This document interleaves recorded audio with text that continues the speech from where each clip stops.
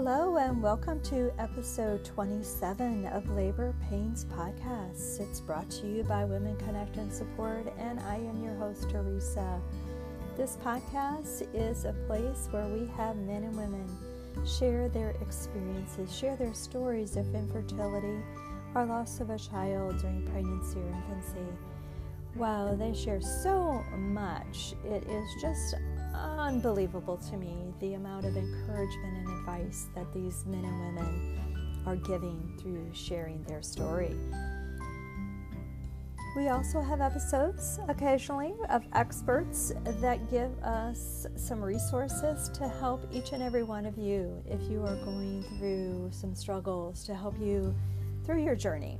So stay tuned for those. Today's guest is Stacy. Oh my gosh, what an amazing woman. She had a loss of a child. She has several children that she has fostered. She has had children that she's fostered and then adopted. And believe it or not, she has started a nonprofit through all of that and is now an inspirational speaker.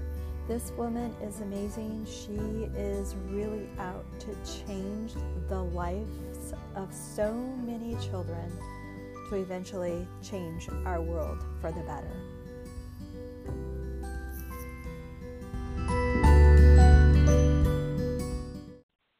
Hello, and Stacy, welcome to the podcast. Thank you. You doing okay today? I am doing awesome today. Today is awesome. Good deal. Good deal. Well, we're going to start with allowing you to tell the listeners, who is Stacy? I am Stacy Williams. I am 52 years old. I am a foster mom, adopted mom, and a mom by birth. I have a total of 8 children, 5 boys and 3 girls. One of my boys is an angel. I retired from law enforcement about 2 years ago. I also run a nonprofit called Austin's Place. My son, who is an angel, Austin Alexander, it was named after him to help kids that are in crisis. I also am a brand ambassador for a company called Globally, where I sell health products, which are keeping me pretty strong and able to keep up with the 7 people at my house. Because wow. They used to have a lot more energy than I do, and now I have to try and meet them where they are. Wow. Girl, you got stuff going on. Lots of stuff going on here at this house. There is never a dull moment. That's awesome. That keeps you young just in itself. Yes.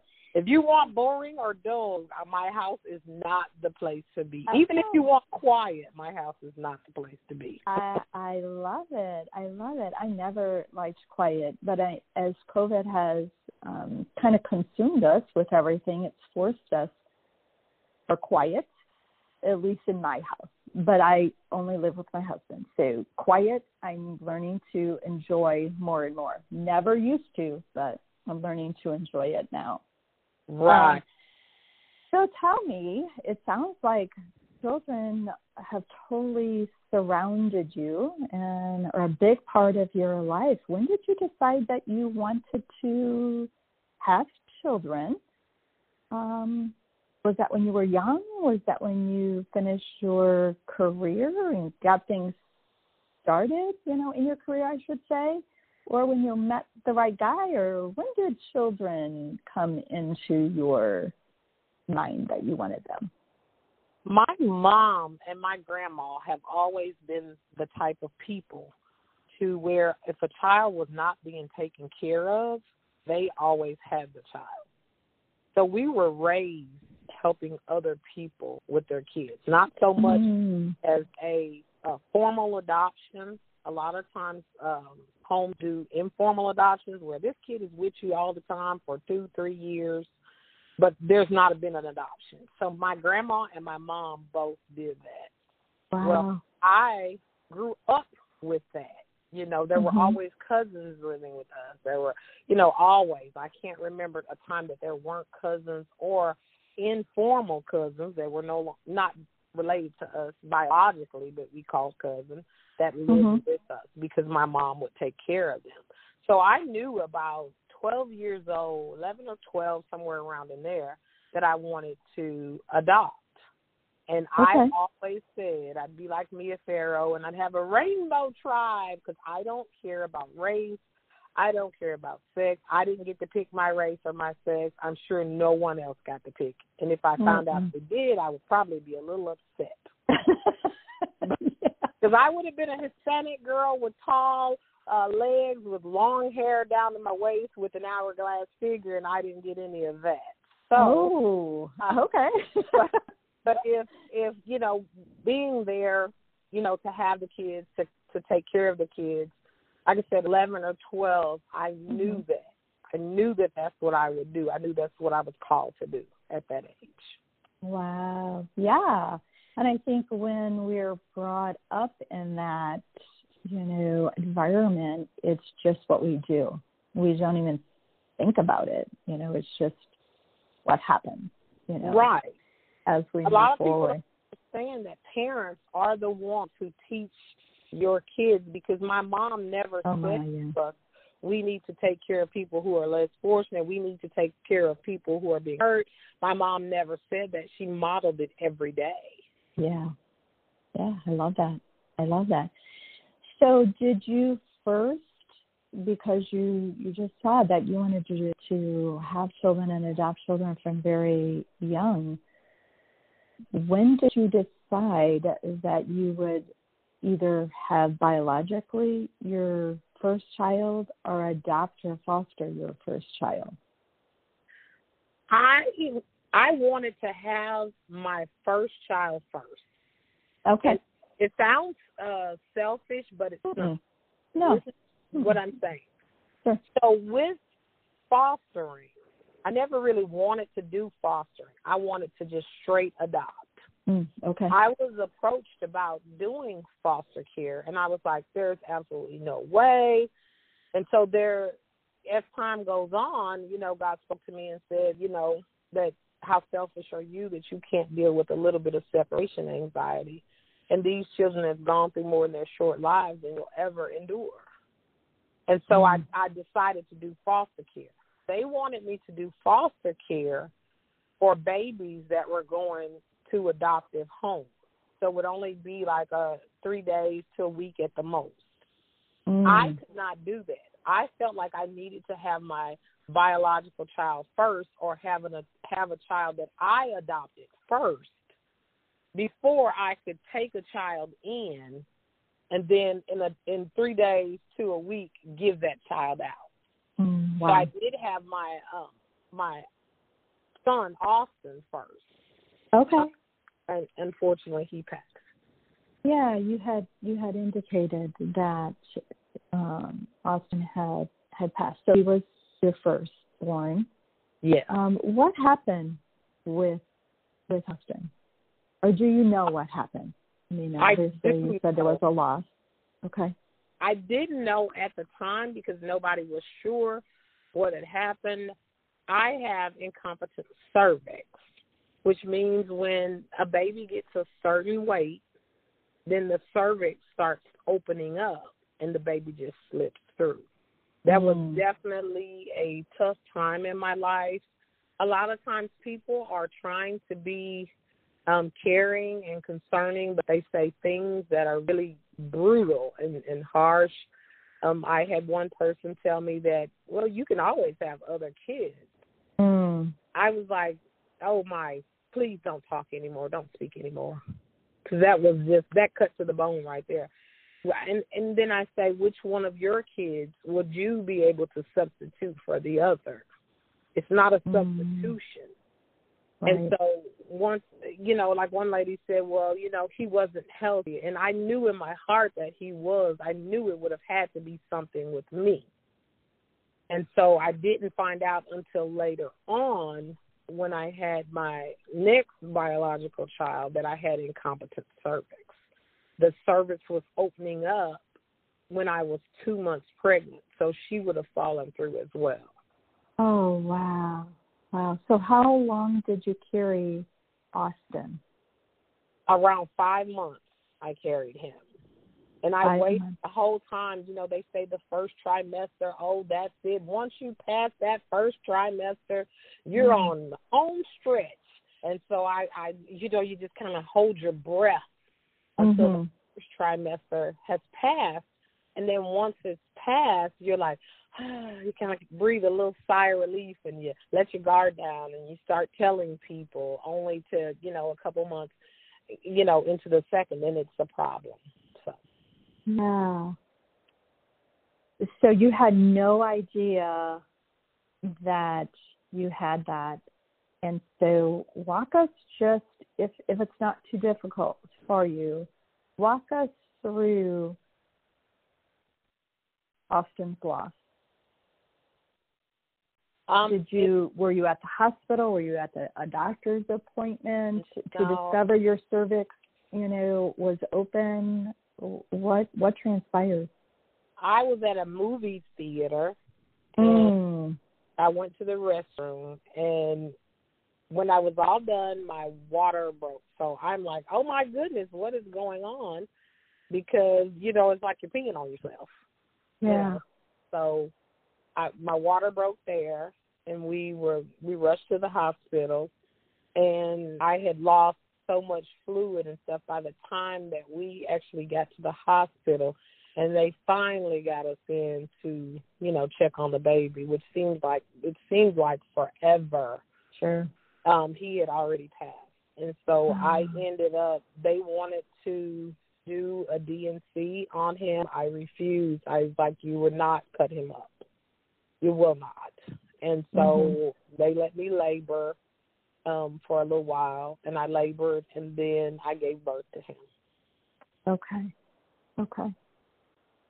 It was, I mean, that was the time in my life where I know how people say, don't go to the edge.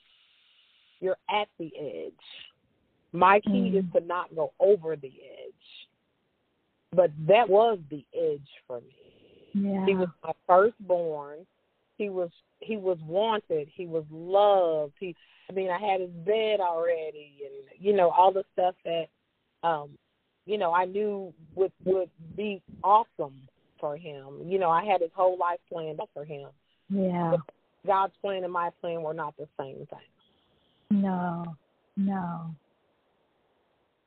So I don't know at that time, because you had indicated this has been a while ago, he was your firstborn.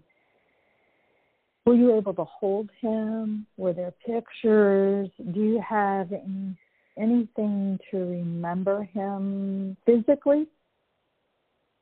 I do have his birth certificate. I don't have pictures, and I didn't hold him. I was distraught. I was distraught.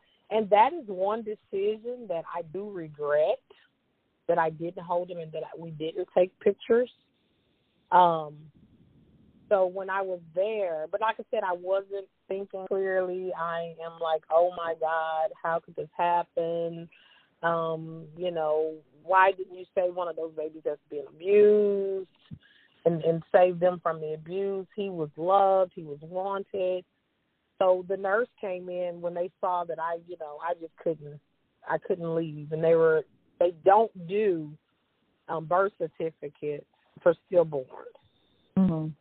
And so she asked me what could she do to make it better for me. I said, I cannot leave this hospital as if he never existed.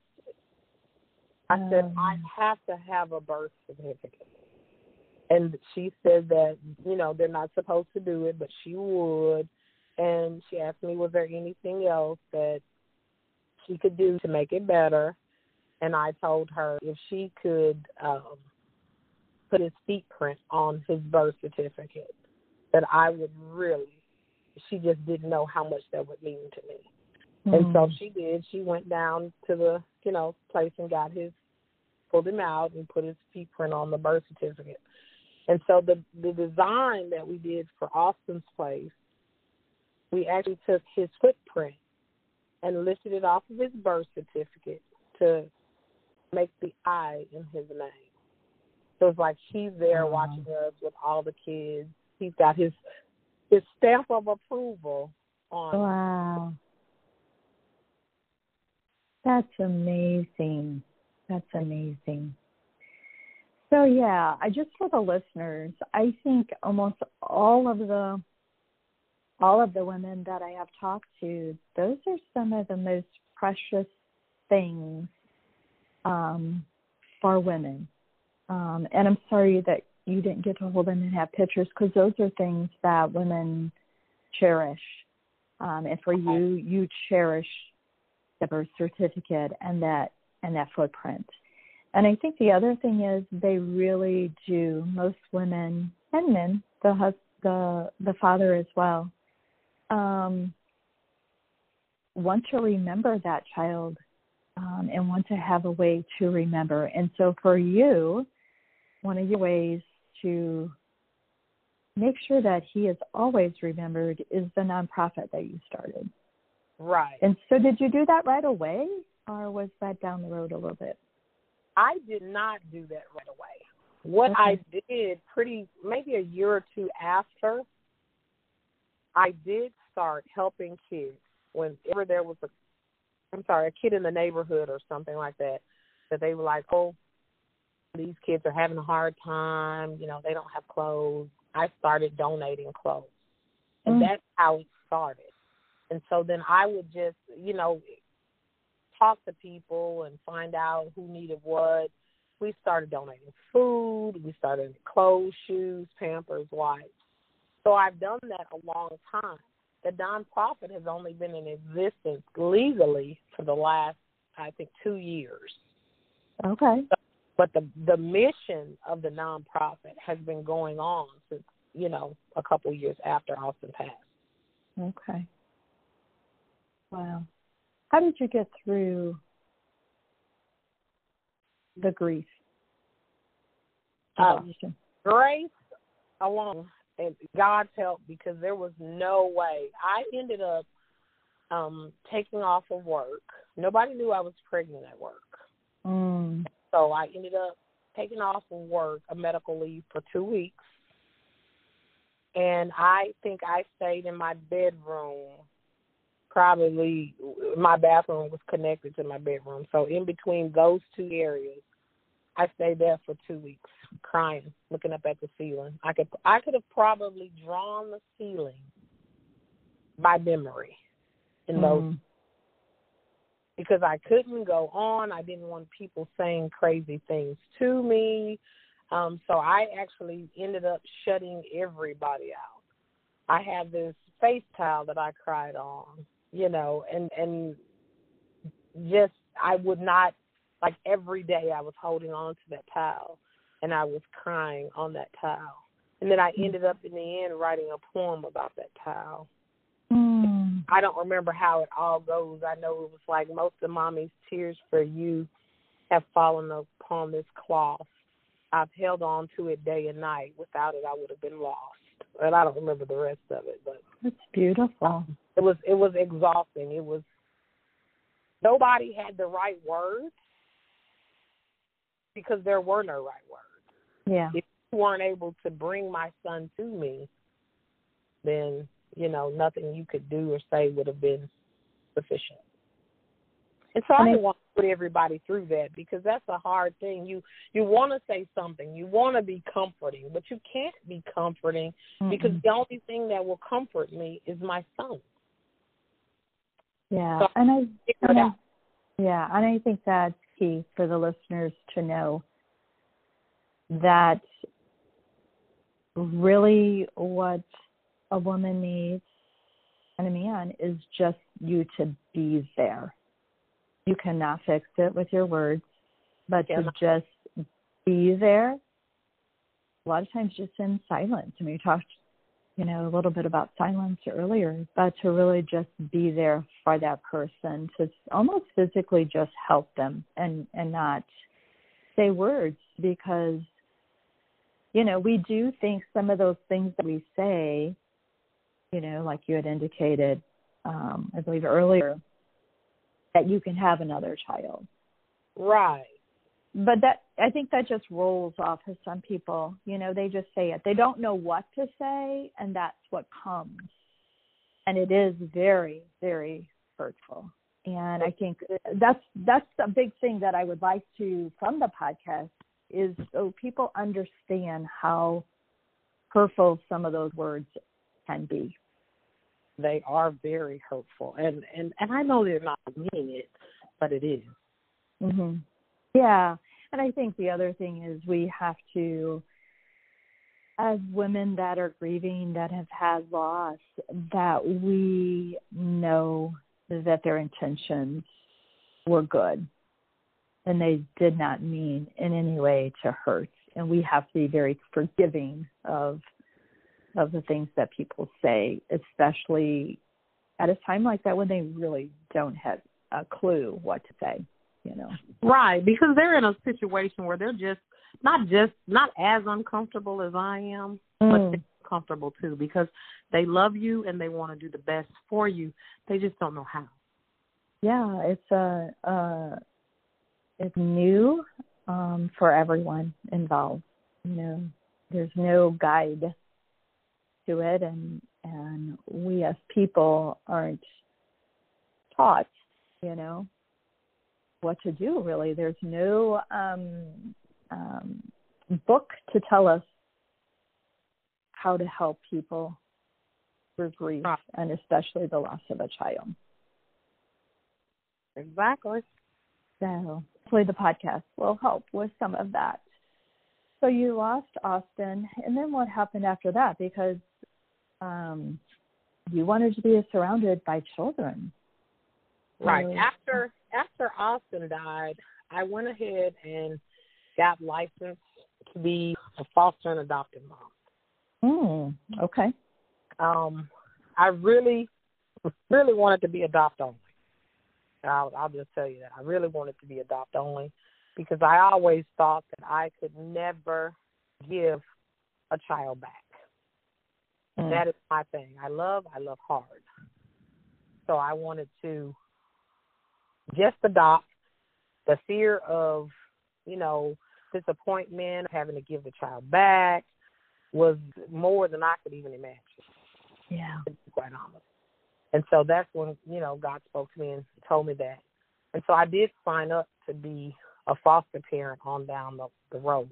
But that was after I adopted my oldest daughter. So Austin died in May of the year, and then that year, and then I adopted Sydney in October that year. Wow. Okay. Right. She was placed with me in October because she came from foster care, but she was for adopt only. Okay. And so you get her, you place, but it's probably it was the following year before she was actually adopted because it takes 6 to 9 months for adoption. Sure. Right. And was she an infant or? She was a newborn. Oh, okay. Oh, wow. Okay. Everybody has their age range, and for me, I feel like I do better with newborns because I feel like I can love whatever they've been through out of them. And so for me, newborn isn't, you know, just straight from the hospital. Sometimes I get them at 5.5 months. I've had one at 9 months. Mm-hmm. So every, you know, it really anything under one, I feel like that is my area. I can expand that to 2. I feel like I can work to 2. But a lot of times the kids that are in care have gone through so much in their short little lives. You don't understand. Like you haven't been through that much in your grown adult life. Probably not. Kids have been through in their short little lives on this planet. Wow. Awesome. So then you adopted her a year later. Okay. And then was there plans to, adopt more, foster more? Or did you still want to biologically have your own child, biological child? I wanted to still have my biological child and adopt more. Okay. Lots of kids. But they were, from the time that I lost Austin until after Sydney, which was like 3.5 years, somewhere along like that. I never got pregnant, so I was infertile. So I was just starting to see an infertility specialist. And they didn't know why. They didn't know what was going on. So then I must have been a day or two pregnant when I started going to the guy. So after getting so sick, and I was like, I am just going to check myself into the hospital because I was sick and I wasn't getting better. They found out that I was pregnant. Okay. And so then with me being pregnant, of course, there was no need to see him. He wasn't a very nice guy at all. Okay. Yeah, he wasn't a nice guy. So he was upset that he told me that the baby would never live. You'll never carry her to term because you have some other complications and all of this. And so I asked him to tally up my last and final bill. Because the one thing I want all of your listeners to realize is that anybody you go to who is just feeding you negative news, there's a way to bring the truth and there's a way to bring, the negative. You're soaking that in. Yeah. You're taking that in. And so you get to your head to believe that what they're saying is true because they're the doctor or they're the specialist. My mom says it best all the time. She said somebody in doctor school had to just barely pass. But they passed.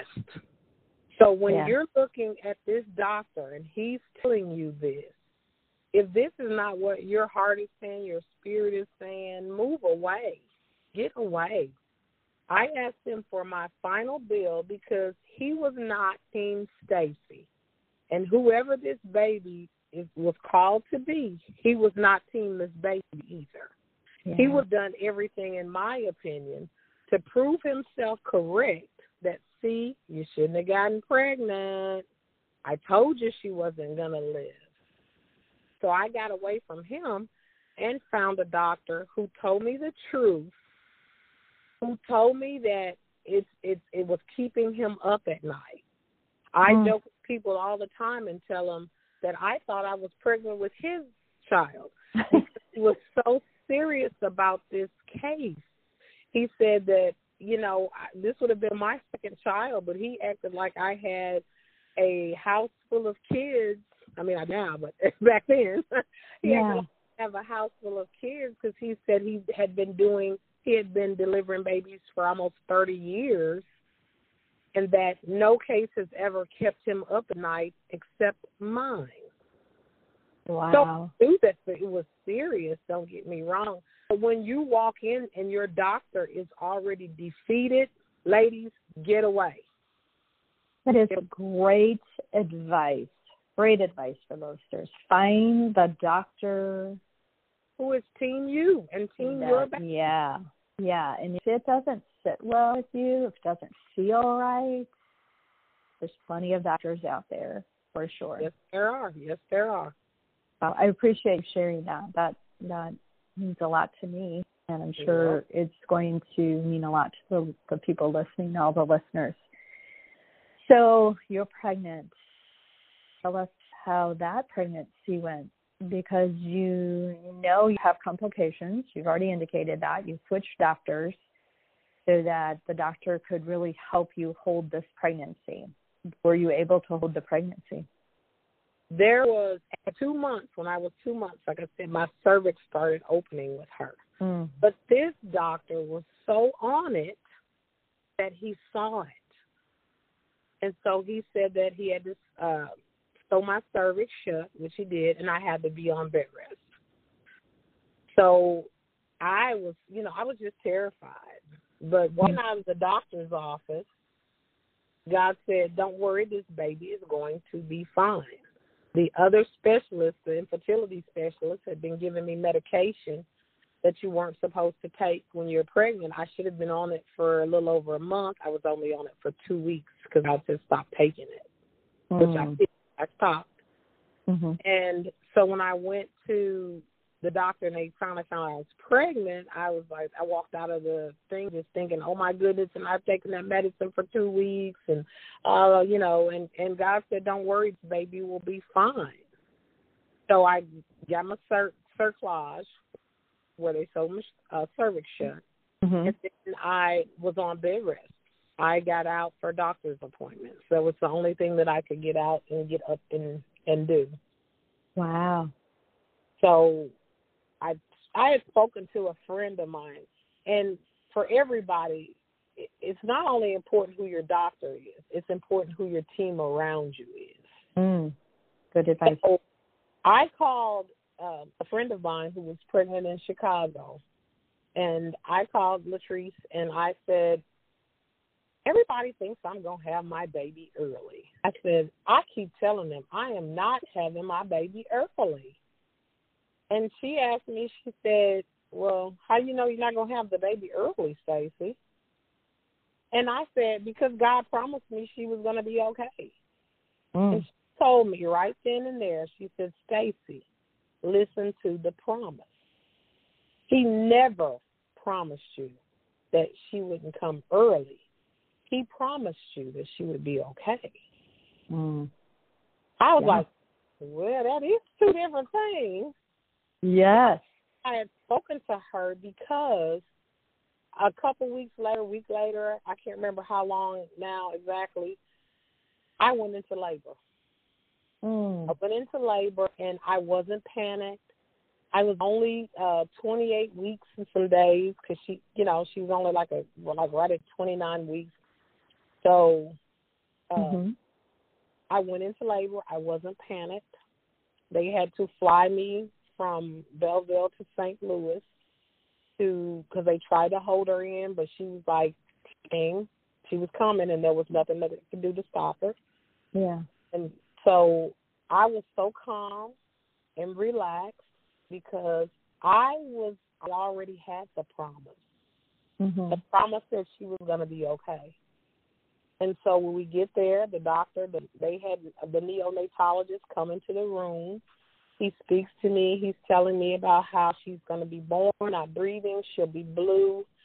We'll have to resuscitate her. We'll have to pump surfactant into her lungs. We'll whisk her away for 2 days, and you won't see her. And then after 2 days, we'll send you over there. And so let me hold her and stuff. And so I'm like, yeah, none of that's going to happen. And so then he goes into this whole spiel again about, okay, well, maybe you didn't hear what I said. And so he goes into the whole spiel, telling about all the brain bleed she's going to have because she's so early and all this. And I was like, no, she's going to be fine. So then I guess he thought I was out of my gourd. So you're in denial or something, yeah. I'm in denial or something. So he looks at my mom and my sister who are sitting there in the room with me. They know the promise. They know not only have I stood on the promise, they have stood on the promise. And so he looks at them. He goes over the whole deal and tells them the same thing. And they're like, no, what she said, she'll be fine. So he leaves out. So fast forward to when this baby is born, and there's 30 people in the room from, neonatologists. She has a team of doctors. I have a team of doctors. She has a team of nurses. I have a team of nurses. Everybody was in the room. And she pops out screaming. And everybody is looking at each other. Oh, how I wish I had a camera there as well. Because they have the surfactant in their hands because they know they got to pump this into her lungs. And she comes out screaming, and she was breathing room air, no oxygen, room air. Wow. And so then they're looking like, oh my. And so they put everything up the back. They brought her over. They cleaned her up. They brought her over there for me to hold, and she stayed in the room as long as I did. She went to the special care nursery because she was so small. She was only 3 pounds at birth at 9-something. By that night, around midnight something, she dropped down to 2.5 pounds. Mm-hmm. And she was not able to hold her own body heat. That was her issue, was her small weight and the fact that she couldn't hold her own body weight and suck, swallow, and breathe at the same time. Wow. They told me she would be in the NICU until in the special care nursery. She didn't go to NICU, in the special care nursery until her date where she was supposed to be born. She was born April the 29th. Her date to be born was supposed to be July the 29th. She ended up being in the special care nursery for 6.5 weeks. And they kicked her. What a little fighter. Yes, she is. She still has that same attitude. Miracle. Yes. Wow. That's amazing. Yeah, I think back on that time and I think all the people who were around me, who were covering me, who were walking in the promise with me and weren't saying negative things to me, like I said, it really does make a big difference about who your group is, who your team is. Yeah. If you don't have a team, you need one. Yeah, and I think sometimes if you don't have them already surrounding you, seek them out. You know, definitely seek them out. Find those people, because there are, obviously, if you're listening to this and you need someone for your team, this girl I'm talking to, Stacy, she could be part of your team. You know, the faith. The positiveness you have is amazing. Amazing. I love that. So now you have, and what's your daughter's name? Your biological name? Cyan. Now you have Sydney and Cyan. Yeah. Awesome. Yay. So then what? So then did you take a break? You got 2 little girls. I don't understand what break really is. Okay. So when Cyan was about 4, I started doing foster care. She was about 4 years old. My first placement was a 9-month-old who was severely, I don't know how many severelys I could put on there to make you understand without being able to tell his story. Mm-hmm. Abused. And then his sister came right after that, probably 4 months after that. They ended up returning home.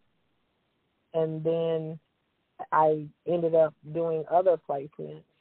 So then I got my 10-year-old who we ended up adopting. Not long after that came his 9-year-old sister. She was newborn as well, though, but she's 9 now. Mm-hmm. And I did some more placements in between there. A little boy who was 2.5 weeks old. I kept him for 6.5 weeks. His biological grandmother, was preparing to take custody of him, but had to get her house in order to get him a bed and space and stuff. So then we had to return him. He was a difficult return because he had assured me that we would be able to adopt him. And so that was difficult to hand him back over. Knowing that when he was placed there, they said that his siblings had already been placed for adoption, and that he would be able to stay here, and I would have the right to adopt him. So then after that, they said, well, what the lady told you wasn't true. I said, well, what part of it is not true? And they were like, he's not available for adoption. He's actually at the wrong agency. His siblings are at another agency, which he has to be at that agency. Oh. So that was devastating. And then after that, we have 3 that came, little ones, all came at birth, but we have all 3 of those who are still in care. They're 4, 3, and 5 months. Wow. So I'm overrun. I used to say all of the time, the girls, the girls, the girls. Now I'm always saying the boys. It's a difference. Yes, there is definitely a difference for sure. I only had girls, but lots of nephews. So it's rambunctious, the word you think about when you think about the boys. Yeah. Wow. So how many children have you adopted and or fostered? How many have been in your care? Do you know? I'm trying to add up the number as we speak. Yeah, you're saying it, and I'm like, okay, I'm losing track. How many? Yeah, a lot. 9. It would be 9. 9. Yep, Wow. 9 total. An amazing woman. Touching all of those lives. Thank you. Then to think, too, then of all of those other children's lives you have touched with Austin's Place prior to it being official and now official. I mean, you've probably touched hundreds of children's lives. Right now with Austin's Place, we are probably at a number of about 300. Wow. Yeah, we're about a number of about 300. And so for the listeners, just because I'm just at awe, but I think people are very willing to help and give. How can people support Austin's Place? What do you need? What do you need help with? We take Pampers, we take wipes, older clothes for kids. Your kids have outgrown stuff. It's still really nice. You don't want to just throw it away. A lot of people find that if they don't know anybody to do it, they just throw it away. Mm-hmm. We don't. We take those, we wash them up, we hand them out to kids that are in need. Right now I'm working on a partnership with another place to actually store some of the stuff because I do it out of my home only because I don't want any listener to give $10 to Austin's Place and then only 50 cents of it goes to the kid because I got to pay the light bill for the room or I got to pay to buy storage shelves. I do all of that stuff out of my own pocket. If someone gives $10, I want the $10 to go straight to the kids. And that's whatever you give. So like I said, financial formula, a lot of people have formula, unopened formula, it's being opened now, where their kid, just said, hey, enough is enough. Mm-hmm. I need something real. I need some cow's milk or some juice. And so you have a can or two of formula that's left, that's still good, and it's unopened. We'll accept that as well because there are people that are out there. So some of the babies that are on WIC will get too much milk. There's some babies who are on WIC who don't get enough. You got one of those big rough, those big farm boy eaters. You can't have enough milk because they've only budgeted you for a certain amount. Or sometimes people in this pandemic, they've lost their job. Yeah. So where they may have been a can of milk short normally, well, now that can of milk is, $20. That's $20 might not seem a lot if you have money, if you're sitting where you're sitting right now. But when you've lost your job and you're trying to figure out how to pay the rent and how to keep the water on and how to keep the lights on, $20 is a lot of money. Yeah. We use book bags. Before I retired, my job helped me come up with book bags where we provide book bags to kids that are in foster care. Because generally when we get kids in care, a lot of times they come with the clothes that they have on their back. They come from the hospital or not. So you don't have anything of your own. So those book bags contain a bath towel, a face towel, soap, water, deodorant, toothbrush, toothpaste, a little comb, and a brush. For the bigger kids, they had a journal in there and a notebook, an ink pen, and a pencil. And then for the smaller kids, they didn't have the writing material. They had a crayons and a coloring book and a small toy. And each book bag had a handwritten card from somebody that says, we love you, we're praying for you, and your life won't always be this way. Because the one thing we know is that when we're going through something, it feels like we're the only one. I felt like I was the only one when I lost Austin. Yeah. You know, Yeah. I questioned God. We had talks.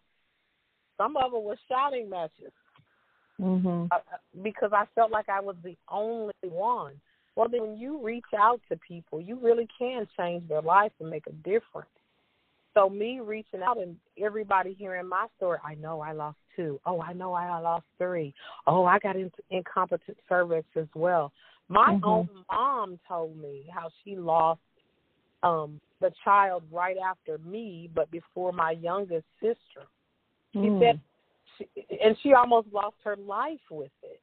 Wow. Yeah. With the baby. So, you know, you don't hear about these things. Nobody is willing to talk about it. And I'm not saying it's something that I do. I broadcast every day. I can tell you that every day I look at the symbol for Austin's Place, I smile. Yeah. But I had to get there. But if nobody will speak about it because it is too painful, then the next person doesn't know that they're not alone and that you can get through it.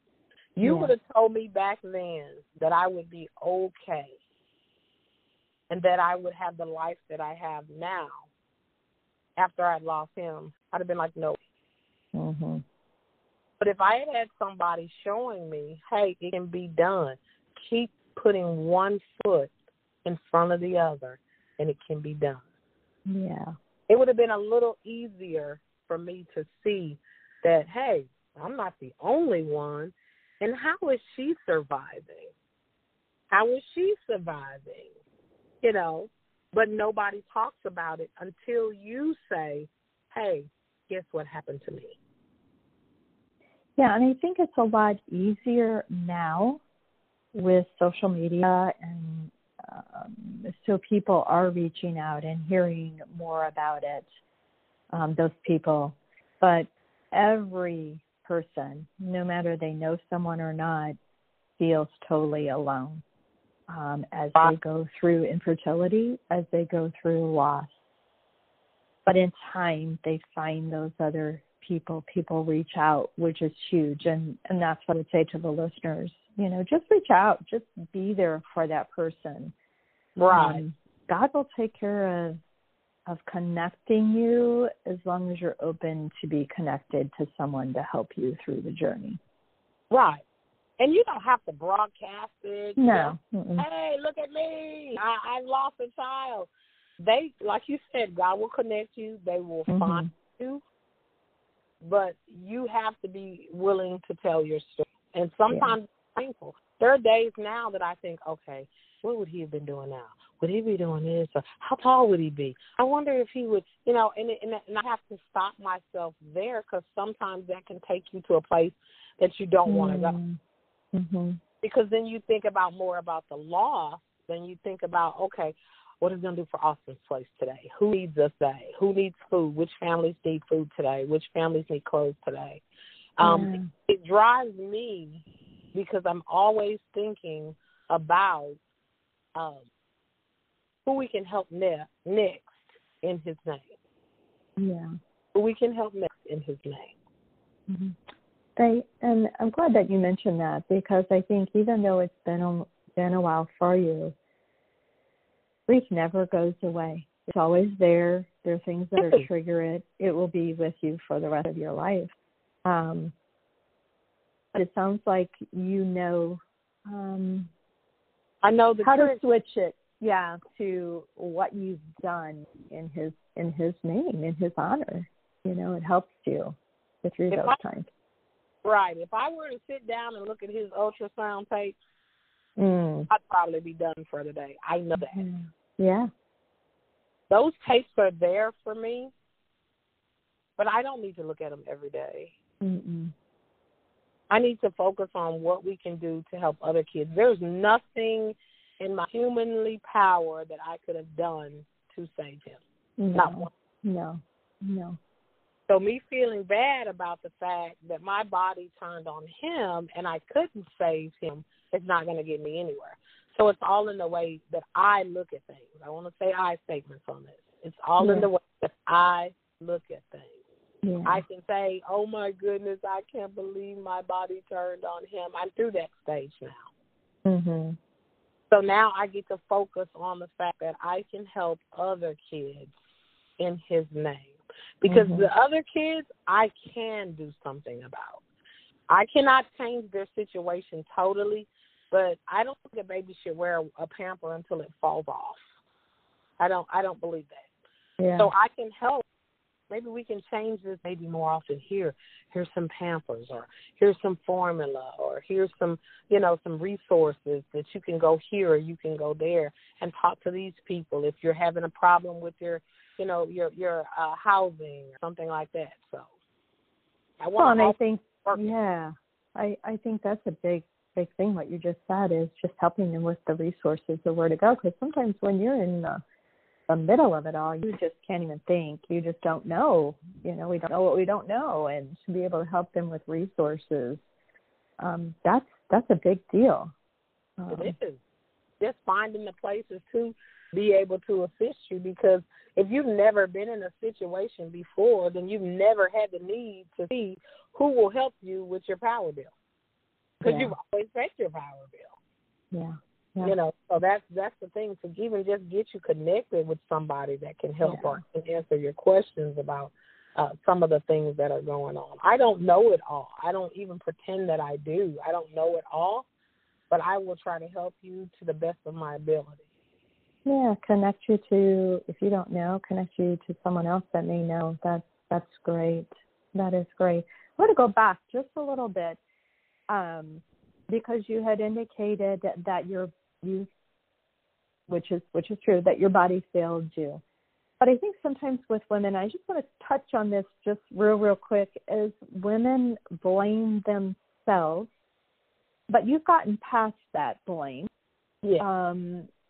And I think that's key for the listeners to know that, your body failed you.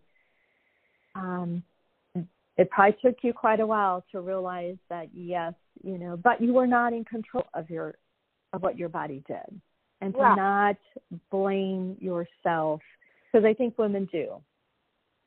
They are the vessel to carry that child, and they feel like they're in total control of their body, and a lot of times they're not. So there needs to be that not blaming the self. I actually blamed myself because in my mind, he counted on me. Yeah. Counted on me to get him here safely. Mm-hmm. And so I let him down because I failed him because my body failed me. Mm-hmm. And so it was a crazy way of thinking about it. But when you're in that deep of sadness and grief, everything makes sense. Yeah. My body had no control over it failing me. I had no control over me failing him. Yeah. So I can't sit and blame myself every day. I do wish I had known. A lot of the doctors after that told me, you are so lucky that you only lost one baby. They said because most people lose 3 to 5.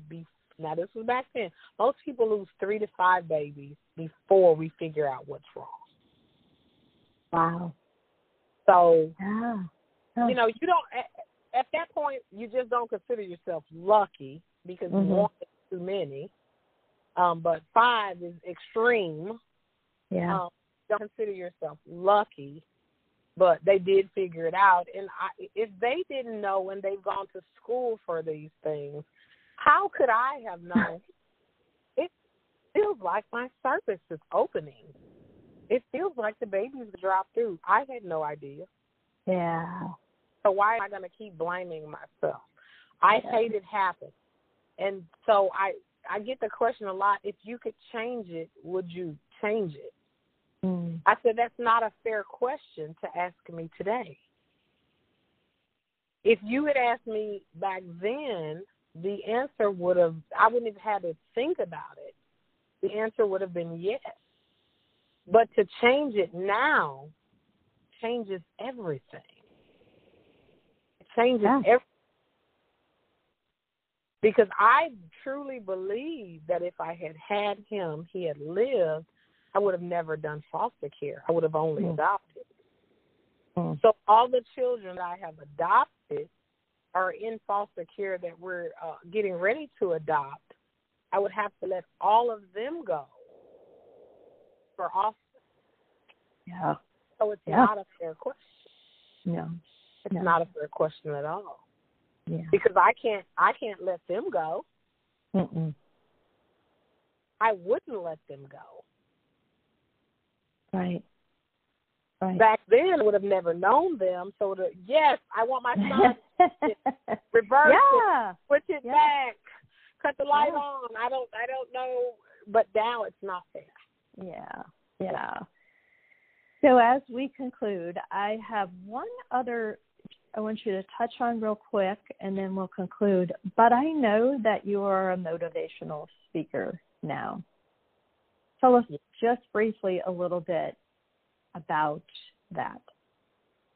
Everywhere I go, people always say that you are such a motivational speaker. You can talk to us, and things that other people have told us, you make us understand. I've talked to drug groups. I've talked to women's groups. I love doing it. My grandmother was a key for that, because when I needed someone to speak to, I spoke with her. And in her own way, like the average person wouldn't get her motivation, I did. She would tell me things like, we get up in the morning about 5 or so, and we do a whole bunch of things, and by 6:30 or 7 o'clock, we each be on the phone with each other. And we'd be saying what we would do, what we'd done that morning, and she would say things like, you're not even smart enough to be lazy. And her list was longer than mine. And I would say, so now you know where I got it from. But that was her way of motivating me. That's not really the kind of motivation I do, but I loved her. And so just to encourage people that you can do better, you can do more. And even like with the kids with the backpacks, your life hasn't always been like this. So know that it's not going to always be like this. But there is always opportunity for change, and there's opportunity for growth.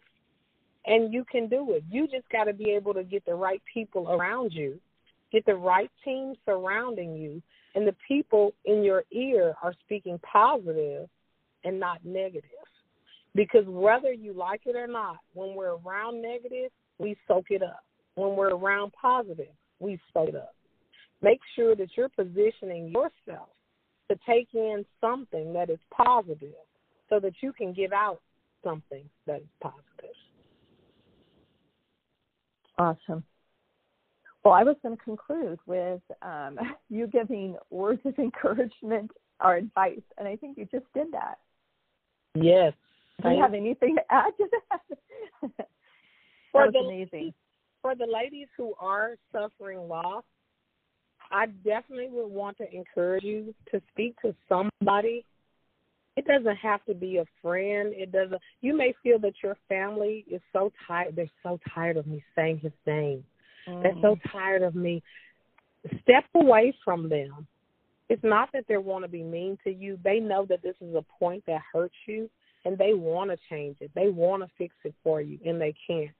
So when you're going to them and you feel like they don't understand what you're saying, or they're just blowing you off, know that their primary purpose is to help you and fix you, and they know that there's no way they can do that without giving you your child back.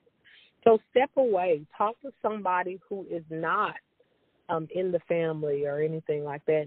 For me, a thing that helped me was I would write his name all the time. And I don't do that anymore. But when I needed that, it pushed me through. I never say my kids without starting with him. He is the first. it lets everybody know that I have not forgotten, nor I never will forget. But it's a comfort for me when they say, tell me your kids' names, and I start with Austin. Or when even now, sometimes I'll get in a mood where I want to write all their names, or we're trying to think of the next kid's name, and I connect the names, and I always write his name first. So just make sure that you're taking care of yourself mentally, that you're finding people who can support this part of your journey.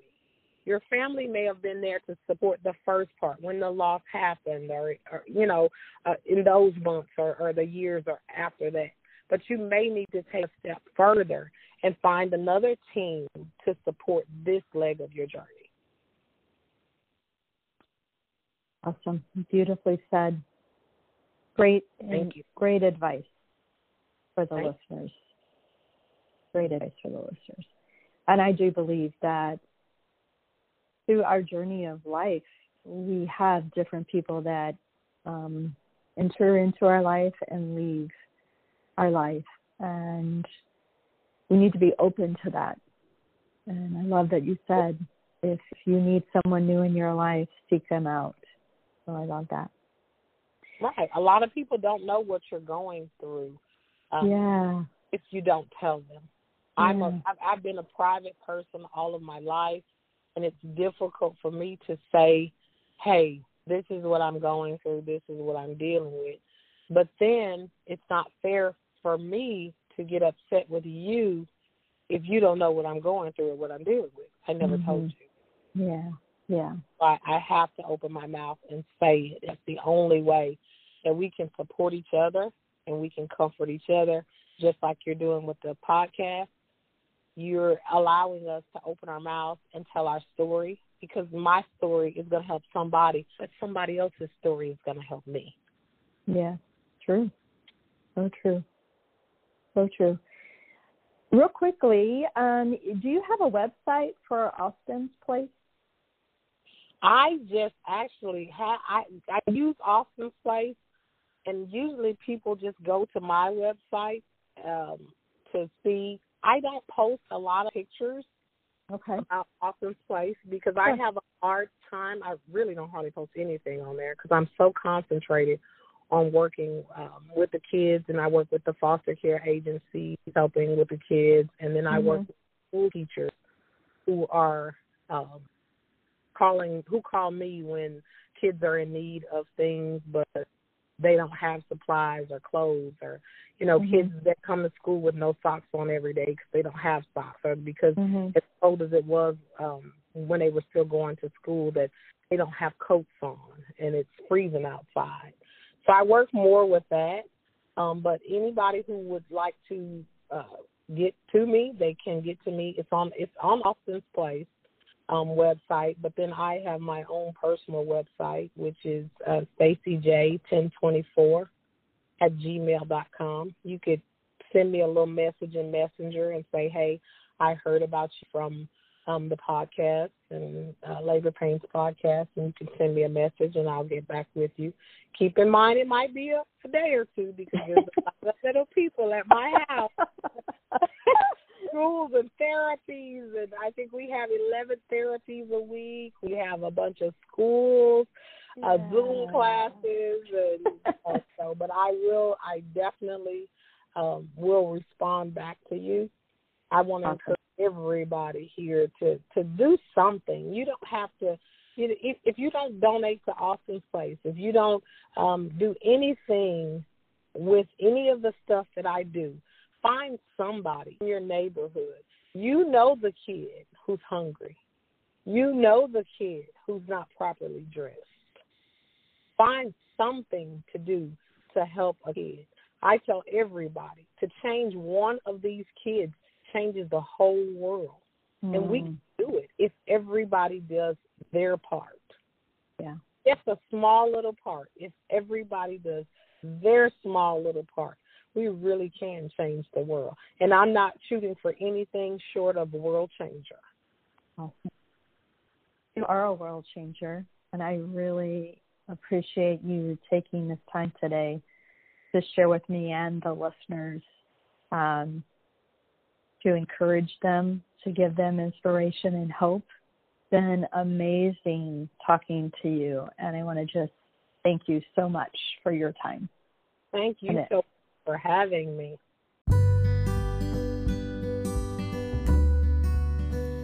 Wow, Stacy, thank you so much for coming on today and sharing your story, sharing your journey with us.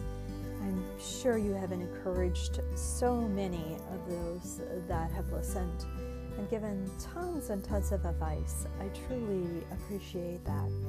And listeners, thank you so much for taking some part of your precious time today to listen to the podcast. If indeed Stacy has encouraged you, has shared some advice that was very worthwhile to you, write us a review. We would appreciate that. And if you haven't already, please subscribe to the podcast so that you do not miss an episode. And as always, the most important thing is for you to share this podcast with someone that is feeling very alone, that is struggling with infertility or loss of a child. Sharing this with them will be so beneficial, I believe, to them. So make sure that you do that. And if you need to connect with me, you can do so at Women Connect and Support on Facebook. I would love for you to reach out to me there. If you indeed yourself would like to share your story with me, or even with me and on the podcast, I would love that. I would love to hear your story about your journey. We know that sharing our story is very, very powerful, and that by sharing it always inspires others and gives them hope, just as Stacy indicated during the podcast.